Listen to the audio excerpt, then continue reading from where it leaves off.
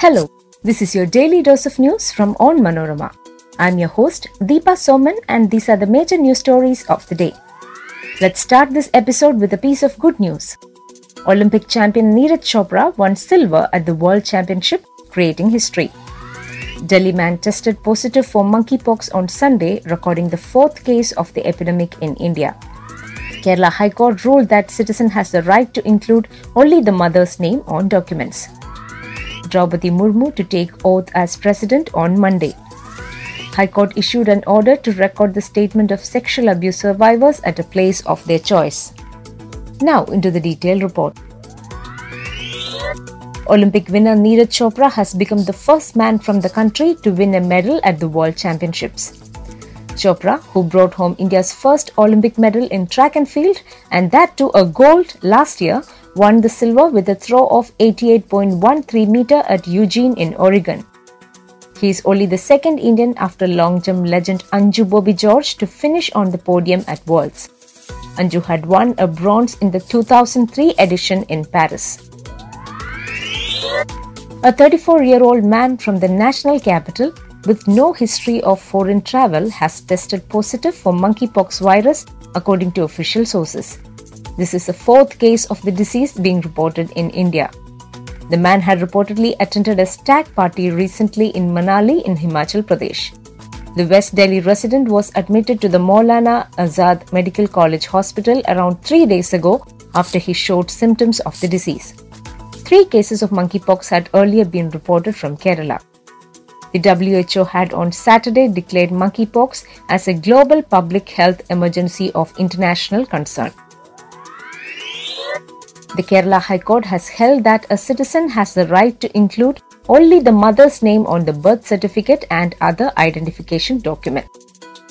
Justice P.V. Kunyikrishnan passed the order on a petition filed by a person whose mother had been a minor when he was born. The petitioner approached the court seeking to remove the father's name from the birth certificate, school documents and passport and to have only his mother's name. The father's name had been recorded differently on various documents of the petitioner. As per the petition, the woman had become pregnant after she was assaulted by an unknown person. The court stated that the child of an unwed mother is a citizen of the country and nobody can infringe upon the rights granted by the Constitution. Authorities cannot deny the rights to privacy, dignity and liberty to the children of rape survivors and unwed mothers and should be mindful of the mental trauma when their privacy is invaded, the court observed. Before we move on, here is a quick reminder to check out Onmanorama's other podcasts, Wacky News and News Break. Wacky News is a collection of the weirdest and strangest news from across the globe, and News Break is a clutter-free explainer of the major news stories of the week. Both programs are available on all podcast platforms. Now, back to Daily News Dose. President-elect Draupadi Murmu will take the oath of the highest constitutional post of the country on Monday, followed by a 21-gun salute. The Union Home Ministry said the ceremony will be held at the Central Hall of Parliament at 10:15 am on Monday, where Chief Justice of India N.V. Ramana will administer the oath of the office of the President to her. 64-year-old Murmu scripted history on Thursday after defeating opposition presidential candidate Yashwant Sinha in a one-sided contest. She would become India's first tribal president.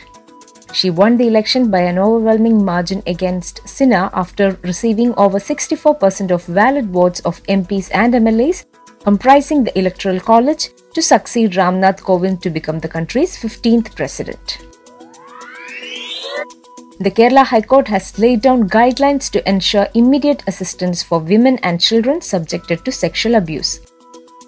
Justice Devan Ramachandran put forth 10 recommendations, including directing police to record survivors' statement at a place of their convenience rather than summoning them to the station.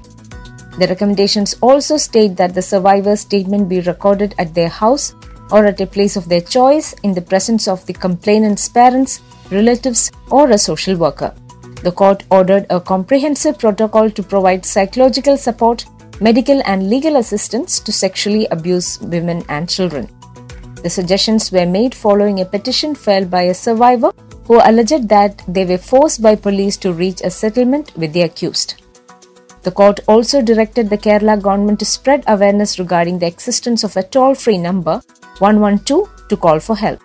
A victim liaison officer should be assigned to the survivor for assistance once a case is registered. They should also be given proper guidance while giving a confidential statement.